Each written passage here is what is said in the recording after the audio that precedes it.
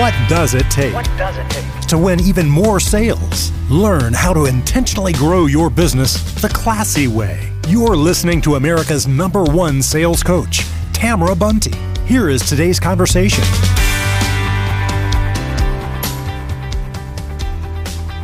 Go. Hi there, everybody. Welcome to the podcast. So excited to have Steve Benson with us today. And Steve, I'm just going to jump in and let you kind of introduce yourself. Tell us what you do. Tell us what people can buy, because my people like to buy stuff and you've got cool stuff. So I hand it over to you. Awesome. Well, it's fantastic to be here. I'm Steve Benson, and I'm the CEO of Badger Maps. Badger helps field salespeople organize their time in the field and build routes and schedules and kind of figure out which customers to focus on based on where they're going to be out in the field. So I'm from Chicago originally, and now I live in Los Angeles. Nice. Awesome. So today we're going to jump in. This is all about actions sales managers need to take in challenging economic times. So with that being said, what would you say are the new challenges a sales leader needs to overcome in a bad economy that they might not have been thinking about before? Because it's a weird economy too. It's like, I just learned that a friend was telling me about rental cars are so expensive, like $700 a day, because when COVID hit, I didn't even think about it, but a rental car company, they sold their fleet because nobody was traveling anywhere. Right. So now people are renting like U-Hauls, I guess, just to get around when they travel because it's cheaper. But it's just super weird. So like some businesses are thriving, some aren't. But when we look at like salespeople and, challenging getting out in the field and whatnot, what would you say? What do the sales leaders need to be doing in this area? Yeah, well, I mean, first of all, it is very industry by industry, right? So different industries have experienced this very differently. And we have customers that are in essential businesses that really hardly shut down. They did for a little while, but then because they're essential, they kept going, like people that sell pharmaceuticals or med devices, things like that. And then we have other customers that sell things like beer to bars or exercise equipment to gyms, and they've been shut down this whole time and are still shut down and hopefully are just getting to open up right now. But yeah, so it really is in a bad economy or a weird economy, you got to look at different things and you have different risks than you do in a good economy. I think the first thing to think about is, what are my competitors going to do right now? Because when your competitors are desperate, you can have challenges with them doing desperate things. So, if they wouldn't have done in a normal economy or certainly a good economy. So things like deeply discounting or liquidating their inventory just to make ends meet or get it off the lot, right? Maybe they're giving away free consulting because they've got a bunch of people on the bench anyway, and so they're able to put more resources towards things like that. But they're going to do whatever they can to steal your customers away from you, even if it's a lower margin, because times are tough, right? And I guess the other thing to really sit down and think about is, how is this affecting, where are my prospects and customers at? So you may meet a ton of resistance from them towards doing business with you that you didn't have before. They might not want to engage with you. They might not be able to meet with you in person. And you kind of needed to meet with them in person to get the deal done, to show them something or to communicate something really well.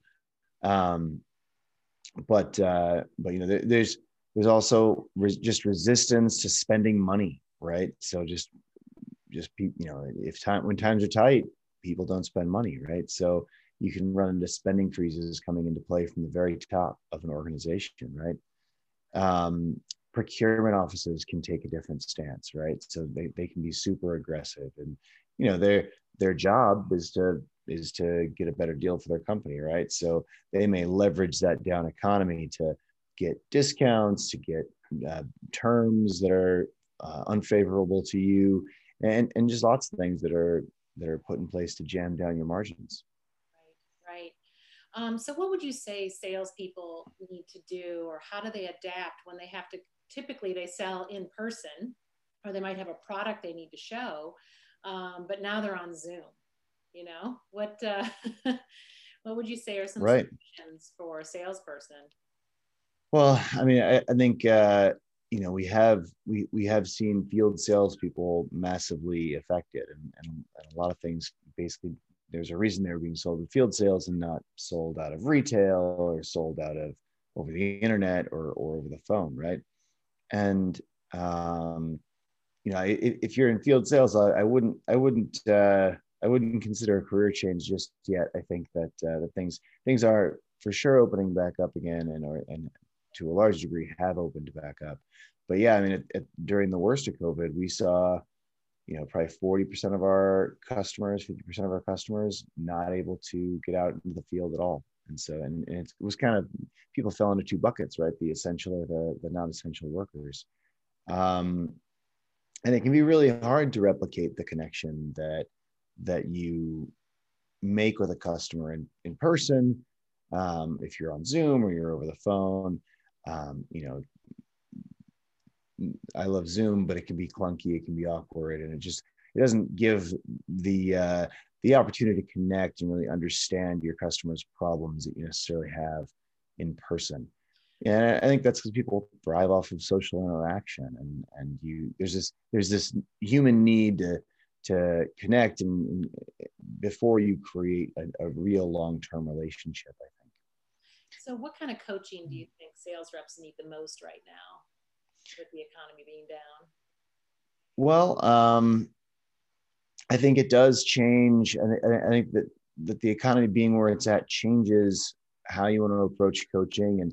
And I think coaching and up-leveling is probably more important now than really it ever is, right? In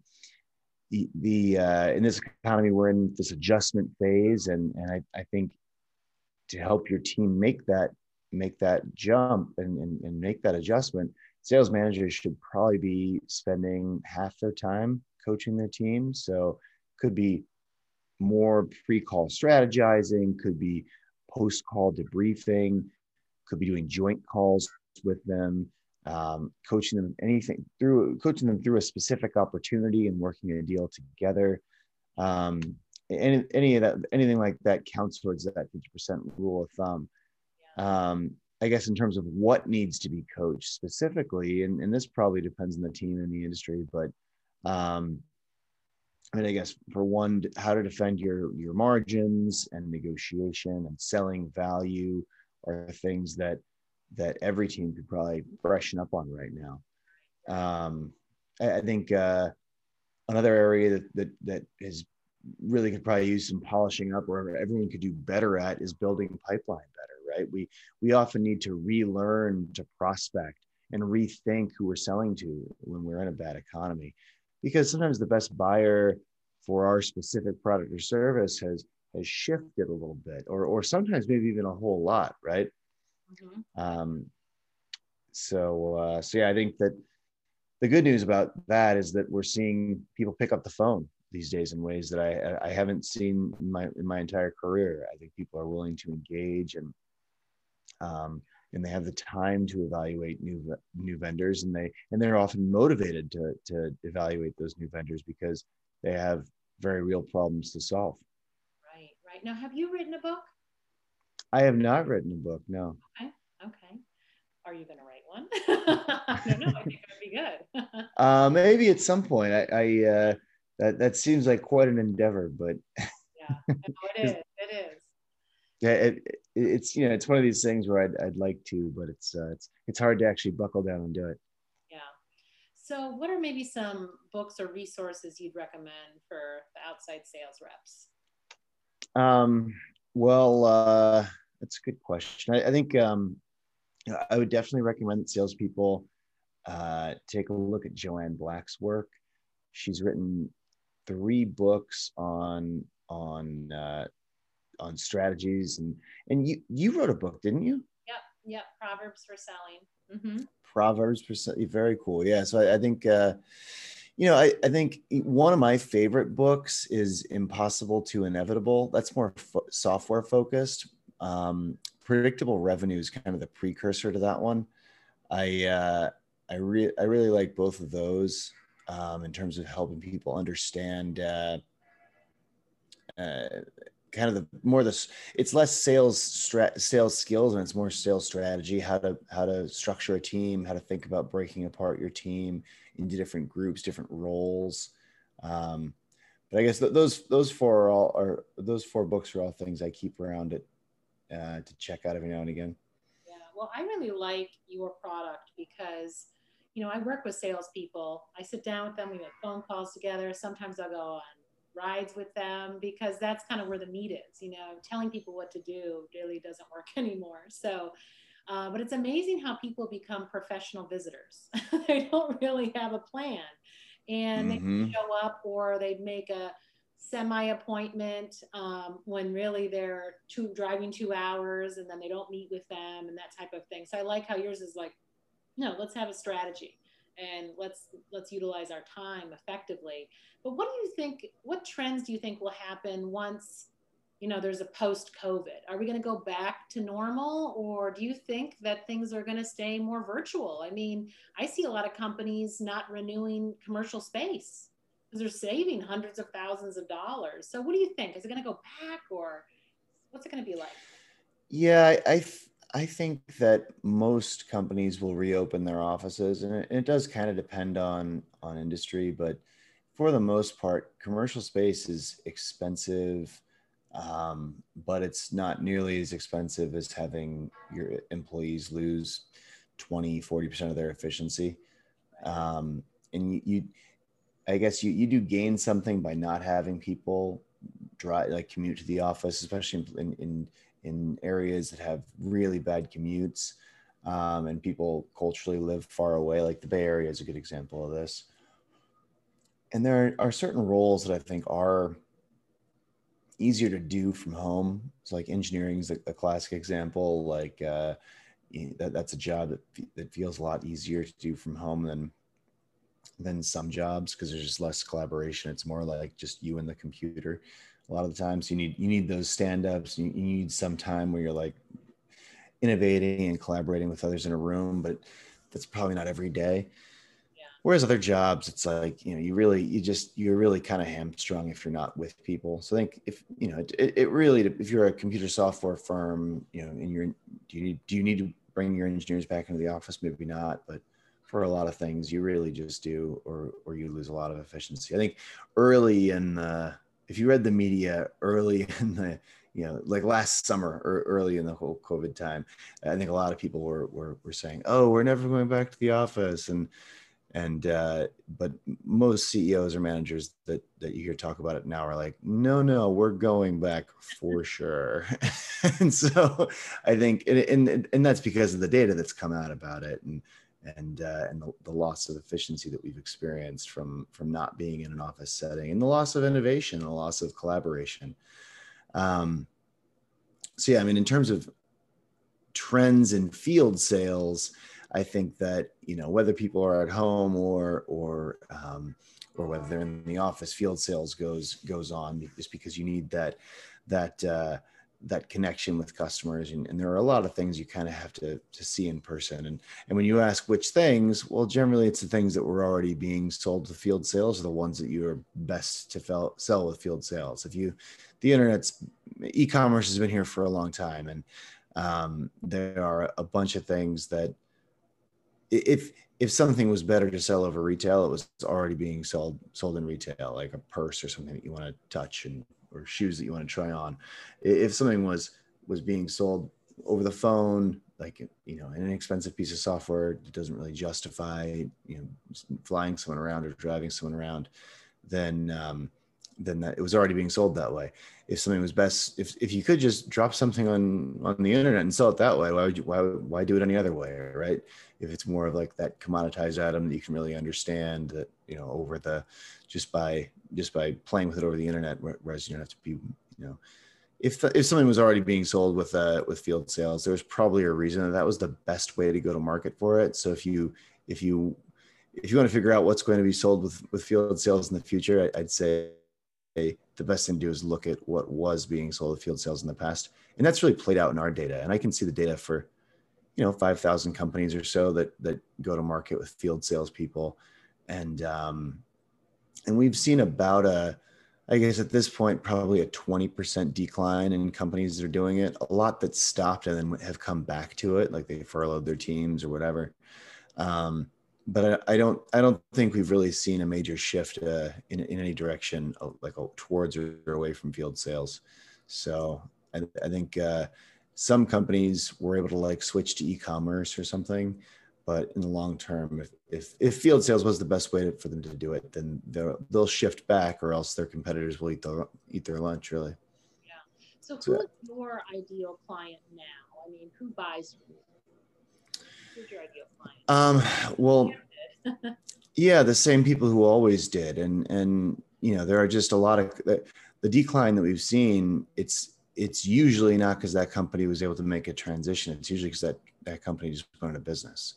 Or has just shut everything down to the and we'll open it back up, or is opening it back up once as the economy opens up. And it's the most common industries we see field salespeople in are complex industries where the relationship matters, complex sales cycles where the relationship matters, and there's a decision to be made. You have to maybe a situation where you have to really understand the customer's business before a sale is made, or before the value of your product is easily determined.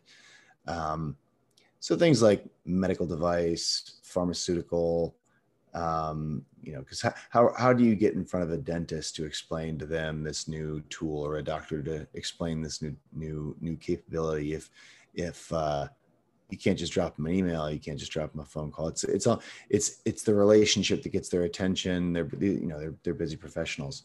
So I think those are the places that we're really seeing that we probably see the most business. So it's those complex industries, where complex decisions need to be made, and it's almost more consultative. Yeah. So how did you develop this, get into this? Well, I was at, you mean Badger Maps, or? Yeah. So I was at Google, and I was working on mobile and mapping, and I guess, and I had been a field salesperson in the past. That's what my career was in. And so I understood the problems that field salespeople face as they go and try to meet with 5 or 15 people in a day and do business with them. To a large degree, it was a fundamental. They had some fundamental geography problems, and so I understood those problems really well because I had experienced them. Right. So there's just with a plan and with the tool, then you can kind of figure things out a lot better and make better decisions. So I could kind of envision, well, what if we could take a territory and put all the customers on a map? What problems would that solve? How would what if we could build a route on that and connect that with a schedule? So we kind of fuse all the information in the CRM, because we just connect into the CRM, right, to enable the CRM with those capabilities. So connecting with the CRM and leveraging all the information we know about our customers, and then bringing that into a map-based environment where then you could build a route that makes sense for the week and kind of figure out where to go when, who needs to be focused on, and figure out how that translates into a schedule. And so it's kind of combining a map with a scheduling tool with your CRM. And there are a ton of problems that solves for field salespeople. And because I understood those problems, and understood from my time at Google a lot of the tools that you'd use to solve those problems with mobility and mapping and cloud computing, I was able to fuse those two worlds, and that's why I started Badger Maps. Nice. Well, I'm thinking of some people that could use Badger Maps that I've gone in and done some work with it. in and of itself. Salespeople, and then they have to go back to someone's place and they're driving across town. It doesn't make sense how they schedule, and they're territory driven or zip code driven and whatnot. So that's pass their info over to you for that, for sure. So how can people get in touch with you? They just go to badgermaps.com. What's the best way to engage? Yeah, the best place, if they go to badgermapping.com/podcasts, there's a landing page there for people that have heard of me on a podcast or some things, and there's like a special deal there. You get 2 months free of Badger, just to try it out, make sure it works for you. So that's probably the best place to learn about Badger. So badgermapping.com/podcasts. And that's plural, podcasts plural. If you just say podcast, then you end up on my podcast. Okay. Well, awesome. So do you have any... Oh, are you still there? Oh, you went out for a second. Sorry, what was that? Oh, there you go. Oh, there you are. You cut out for a second. No, I'm here. Okay, perfect. Okay, good. So badgermapping.com.